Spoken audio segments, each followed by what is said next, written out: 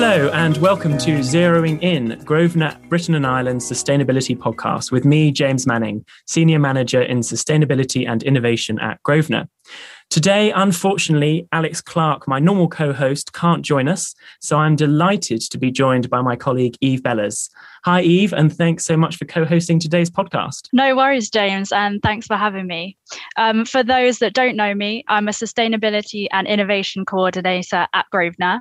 And this week, we are zeroing in on biodiversity, a critical factor in our planet's stability and habitability. Currently, around 1.7 million species of animals, plants, and fungi have been recorded, but scientists estimate that this is just a small proportion of the true number, with some saying it's likely almost 9 million exist, illustrating the mind-boggling beauty and complexity of our natural world.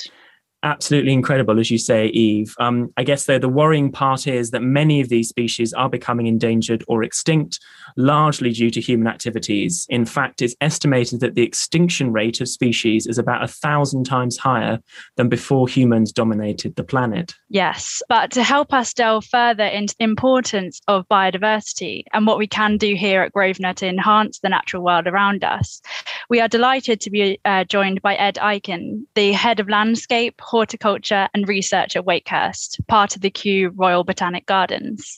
That's right, from chairing London Parks and Gardens Trust, being head gardener at Nyman's National Trust, and advising us on landscaping here at Grosvenor, Ed adopts an ecological approach to understanding landscapes and increasing the sustainability of horticulture. Really excited to speak with you today, Ed, and welcome to the podcast. Hello, thanks for having me. Just to kick us off, can we go back to basics and find out what biodiversity actually means and why it's so important? So biodiversity, most simply, is a shortening of biological diversity, a calculation of the amount of species, normally within a specific space, a habitat, a landscape, an ecosystem, or a biome. There are parts of the world that have very high biodiversity and a very high amount of what we call endemism, i.e. species that only occur in one specific place. Other parts of the world, like the UK, have less species, but they're still equally important. There's something about the numbers, but there's also about what those species do, which is just as significant. Fantastic. Why is it so important that we have this diversity, these variety of species within the ecosystem? There's a number of things. So there's a massive amount of interconnectedness. No one species exists in isolation. There are flows within an ecosystem. So there'll be services provided either way, a species being both food, a pollinator, or potentially, helping to recycle an element of the ecosystem, breaking down organic matter. In terms of why it matters, there's a big sort of resilience factor. So biodiverse systems have a lot of kind of inherent cushioning within them. A big event, a stress event, like, terrible weather, hits, which we've seen recently quite a bit now. Yeah, absolutely. And the ability to kind of absorb the sort of disturbance from that external event can be much, much higher in a biodiverse system because there's more complexity there. You can write some of it off to the event, and then there's perhaps more ways to respond as well. If you've got one species, it's perhaps only got one way to respond to that stress. Multiple species will respond in different ways, and the system will be less devastated as a consequence. We talk a lot, particularly in the built environment, but I think everyone talks about this, is creating greener spaces, adding more greenery. But actually, correct me if I'm wrong, just having a green space is not always enough. It's making sure it's biodiverse at the same time. You can have a field, and if it's just grass, there's only one species there and it is not as adaptable, it's not as resilient. Is that correct assumption? Yeah, it is. A single species of something will offer perhaps one source of food, one habitat, but that will be it. You think about a really diverse London garden square where you've got perhaps 3 or 4 physical structural layers, like some sort of herbaceous layer, an element of grass, trees at different heights. You've suddenly got multiple food sources, multiple places to overwinter, multiple, how would I describe it? In a summer environment, if you're sustaining a high level of invertebrates, there'll be more to eat and there'll just be a sort of a greater activity within the ecosystem. So it's about habitat diversity and a consequence, a high number of species that can be sustained within that biodiverse system. Biodiversity net gain, can you just elaborate a bit on that? So that is the increase in biodiversity, and that's measured how? Is that the number of species that you have in an area? And how do you sort of understand those other factors around it, so how they interact with each other? The guiding principle is a numerical one. There is a factor about habitat condition as well. And yes, it's essentially saying that, if you're going to develop a space, what have you started with? And where do you want to go in terms of, sort of number of species? And the net gain, I think, is set as a 10% gain. Like I say, it seems like a great foundation, but I hope as a country, we start to build on it and start to ask more complex questions. Like, one, there's a time factor. You can't just measure biodiversity after a year and say, great, we've done our job, because, our commitment to our ecosystems is to create long-term stability. We're talking about 10 years, 20 years, 30 years. So I hope there's almost a sense of a bond, that kind of commits us to long-term care for nature. But yes, I think also that kind of that interconnected factor is crucial. How is the landscape functioning? What's working? How are these species supporting each other? And the final factor, which is the great unknown, but something that we have to all embrace much more as landscape managers, is below ground biodiversity. So what's going on in the soil? So the very, very complex below ground communities of fungi, bacteria, protozoa, that serve an absolutely crucial role in supporting above ground biodiversity. You cannot separate what's happening above ground and below ground, but also provide another range of crucial ecosystem services, like perhaps most critically carbon sequestration. Surely at some point we have to do a below ground survey before we start any development, and then make sure that we're kind of building on that for the long term too. And how on earth do you measure the number of species in an area? So if I looked at even just somewhere like Grosvenor Square or somewhere like Hyde Park, I wouldn't even know where to begin to count those species. Do you have to do some sort of sampling? How do you actually get that estimate of the total? There's some pretty traditional ecological methods for invertebrates. It's using, basically dividing a square like that up into subsets, into squares, and using things like pan traps to just monitor the amount of invertebrates building in a specific area. You might sort of do walkover surveys to complement it, but you might also co-opt some of your citizens. So getting users of the square to download something like iNaturalist on their phones and just take as many photos every time they see something with wings, photograph it, and that can actually be a really useful data layer. We can do quite a lot of work using sort of remote sensing, so flying certain machines over spaces. And in terms of below ground, we do things like DNA sampling. So we'll take a whole load of soil cores and you can sequence basically the biological matter within the soils, and kind of you can barcode them to work out what certain species are. So fungi you can work out through a sort of a trace element, if you like, or sort of a chemical signature. Wow. So seriously complex, but seriously interesting. Yeah. And I was just interested in, say, in urban environments where they are really developed and the biodiversity is a lot lower, what are the key ways we can try and improve that? I suppose to be driven by a sort of a systems thinking to a certain extent. So looking at really successful, like natural or semi-natural habitats and saying, well, what are the key components within that habitat? And inevitably, there will be a degree of structural complexity. Like, again, there won't be a plant of just one shape. There'll be multiple shapes, like rosette-forming plants and emergent plants that sort of push through. There'll be vegetation that does different things at different times of year. There will be light and shade regimes. There will be places which are more enclosed and places that are more open. So it's trying to almost be driven by some of the structural factors, and then thinking, well, which species in my urban environment will be most successful at doing that? So, urban environments are different. They're hotter, they're drier, there's more drought stress. There might be kind of more flooding if the supporting drainage isn't as good. So you may not go for a straight kind of like-for-like species swap, but you might pick things that have the right kind of structural abilities or ecological abilities to fill those kind of gaps in your specification. How do we put this price on biodiversity? How do we best put that monetary value on it? Yeah, it's a very live question. So we had this landmark report earlier in the year. It was commissioned by the Treasury, written by Professor Siddhartha Dasgupta, The Economics of Biodiversity.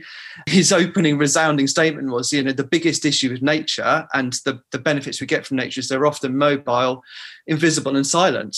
It is very hard to put a price on them. The classic thing might be a very, very functional system upstream of a city that almost is silently stopping flooding, cleaning water, cleaning air, and the removal of that may happen in a completely sort of separate economic process of the way that the city is managed. So it explores quite a few different methods, really quite direct methods where people are literally paid to look after their biodiversity because you have been able to calculate the value of the ecosystem service that biodiversity provides, or a big focus on localism and letting specific local cultural practices really thrive because they may be very protective of the biodiversity. I think it's a whole complex set of solutions and very focused on what the best local application is, but measuring biodiversity better, understanding how some of these really fundamental public goods like clean air and clean water directly derived from biodiversity is a key part. And there's a whole load of institutes really trying to revolutionise how we measure and how we value some of these services better. I think people are understanding more the value of it. We're seeing the wonderful David Attenborough on TV doing his documentaries. I think people are getting to grips with it more. However, I wonder what you think. Do you think people have the same understanding? They obviously see these fantastic images of nature and they understand it's important. But I wonder if, because we can measure carbon emissions, because we can measure the amount of waste we produce or how much recycling, biodiversity seems much more intangible than that. How do we go about sort of making it easier to engage with, easier to understand for everyone? Yeah, you're right. You can be cynical about markets, but the ultimate thing is that development has a very clear market. Carbon has an increasingly strong market. Biodiversity doesn't yet have one. So I think for those who need numbers, better valuations matter. I think to get people engaged, it is measuring. So it's saying, looking at a factor like well-being, how much better do we feel when we walk through a biodiverse landscape? We've all got to know our local landscapes better over the last 18 months, but which ones have we been actively seeking out because we know it stimulates us? So I don't know, the woodland where song thrushes sing it in the evening, how many times do we go there because we know it's just going to make us feel better? And again, these things can be measured. And it's not kind of separating out biodiversity and carbon as well, because carbon uptake won't just be about conifer plantations. It will be about our heathlands and our peat bogs and our grasslands as well. For any one habitat, we shouldn't be too preoccupied with one ecosystem service because the best habitats provide us with a whole range of services. And it's kind of getting the measures right and then also asking how we can turn those measures into stories. For people that just want to hear a story, that they want to understand why they're feeling better in this place, how do you kind of translate some of that more metric-based conversations into something just really uplifting and engaging? And do you think that comes through from just like really supporting local knowledge of the landscape and not sort of trying to fit a one-size-fits-all framework to it? Yeah, I really do. There's been some really interesting references to how Britain might look if we play through all of our tree planting targets and how it might get back to more of a medieval landscape. And that really interests me because there have been times where as a nation, we've kind of owned the spaces around us very directly. And you think about, the medieval commons approach, that everyone would have a little bit of land that they cared for. And I do think inherently we have some natural instincts to steward the landscapes around us. So part of me thinks that we should just be stimulating this natural desire to care for the spaces closest to us and to not kind of say, look, we're just disconnected from nature. It's perhaps just the connections have just briefly been switched off because our lives have been too busy or, we've been very in a very urban environment. I think we inherently can look after space as well if we're empowered to do so. And I think it's even more so now as a result of COVID, you were saying. I think people are valuing nature much more. They're valuing that biodiversity. Do you think COVID-19 has had an impact on biodiversity? And if so, do you think it will be a lasting one, whether it's negative or positive? There's been references, it feels like there's a lot more nature around. I think some of our natural observation instincts have just been, again, switched on again. I think we're naturally quite good at observing. I think it suits as well as a species. So perhaps, again, we've been more cognizant of variety and diversity and consequently biodiversity. And perhaps we're more conscious of what... Paying attention a little bit more now. Yeah. I think we're stuck at home. We're looking out the window more often. Yeah, and suddenly, the sort of your local field becomes a sort of a theatre of entertainment, doesn't it? It's your holiday. Yeah. It's about as good as it gets. So again, I hope our natural ability to observe variety and diversity and perhaps start to sort of make connections between that and what appears to be good land management. I hope that's I hope that's there. What do you think are biggest challenges to improving biodiversity as like a global effort? I think there's a real challenge around carbon targets. Carbon targets need to happen really, really rapidly. I mean, it feels like such an accelerated conversation, one, because of COP, two, because of things like net zero by 2050, and also just this awareness of all these extreme weather events. But I still want to just plug in a little bit of evidence gathering before, we commit to changing our landscape dramatically in one direction. Is that something else that you can measure the biodiversity now, but as you said, you don't want to go back and measure it in a year's time and say, oh, we're done, well done, everyone, pat on the back. These are some long-term changes that need to happen, and we need to monitor and measure them over an extended period of time. And actually, that can be really difficult. Governments change, companies move on to new developments or whatever it might be. Having that consistent approach, I can imagine, it is a big challenge for you guys, especially at Kew, but in any organisation. Yeah, it's complex and it's labour intensive. You also have, even if you do something really good over an extended period of time, you'll have countervailing factors. You'll have climate change. You will have impacts in the areas around where you're kind of seeking to achieve a net gain. So modelling your desired improvement against threats as well is a sort of crucial factor. I know we've talked a lot about active measures, like from our side, trying to increase biodiversity. Like, is there merit in just letting nature take its course and more just protecting areas and trusting that those systems are robust? Yeah, I think there is in some instances. I mean, my view in the UK is most of our sort of kind of wild systems are really semi-natural systems. They've all evolved to a certain extent through interventions from us. So like heathlands, we basically arrest succession on heathlands. Grasslands, we cut them to sustain them as grasslands. So it's kind of knowing where an intervention from us is actually a good thing, and can actually potentially increase or sustain biodiversity. And then it's also sort of knowing where sort of stepping back could lead to a better outcome. I think particularly if management resources are really limited. But I guess my general sense is that we need people in our landscapes. We have grown up as a species shaping and interacting with our landscape. And just every once in a while, we've got out of kilter with it and we've perhaps kind of pushed it too hard or too far. But I think we've got to have lives and livelihoods within our landscapes. We've got to be able to farm them, to use them for leisure, to live within them. And that for me creates the best kind of sense of coexistence and is ultimately the best way to support biodiversity.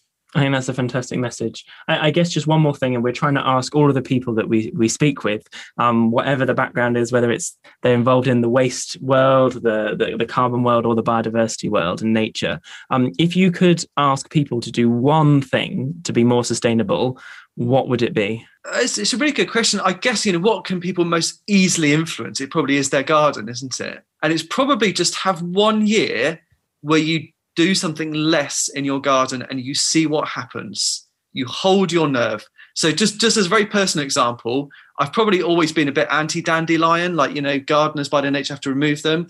This year, I just watched dandelions flower and set seed. A whole load of goldfinches descended on our garden and gorged themselves on dandelion seeds. It was the most beautiful thing I've seen in a long time. So that reminded me that every now and again, I need to do just a little bit less. I think that's fantastic. And I'll be doing that with my balcony. I dream of a garden one day, but I'll definitely try that with my balcony. But no, that's fantastic. Honestly, it's been an absolute pleasure, Ed. Thank you so much for your time today. It's been a really interesting discussion, and loved hearing all about biodiversity. I feel much more knowledgeable, and I'll definitely be checking out that. What's the app called? iNaturalist, was it? iNaturalist, yeah. It's just a brilliant platform for kind of absorbing people's observations. Fantastic, yeah. And thank you so much for your time. Thank you. Thank you so much, Ed. Amazing.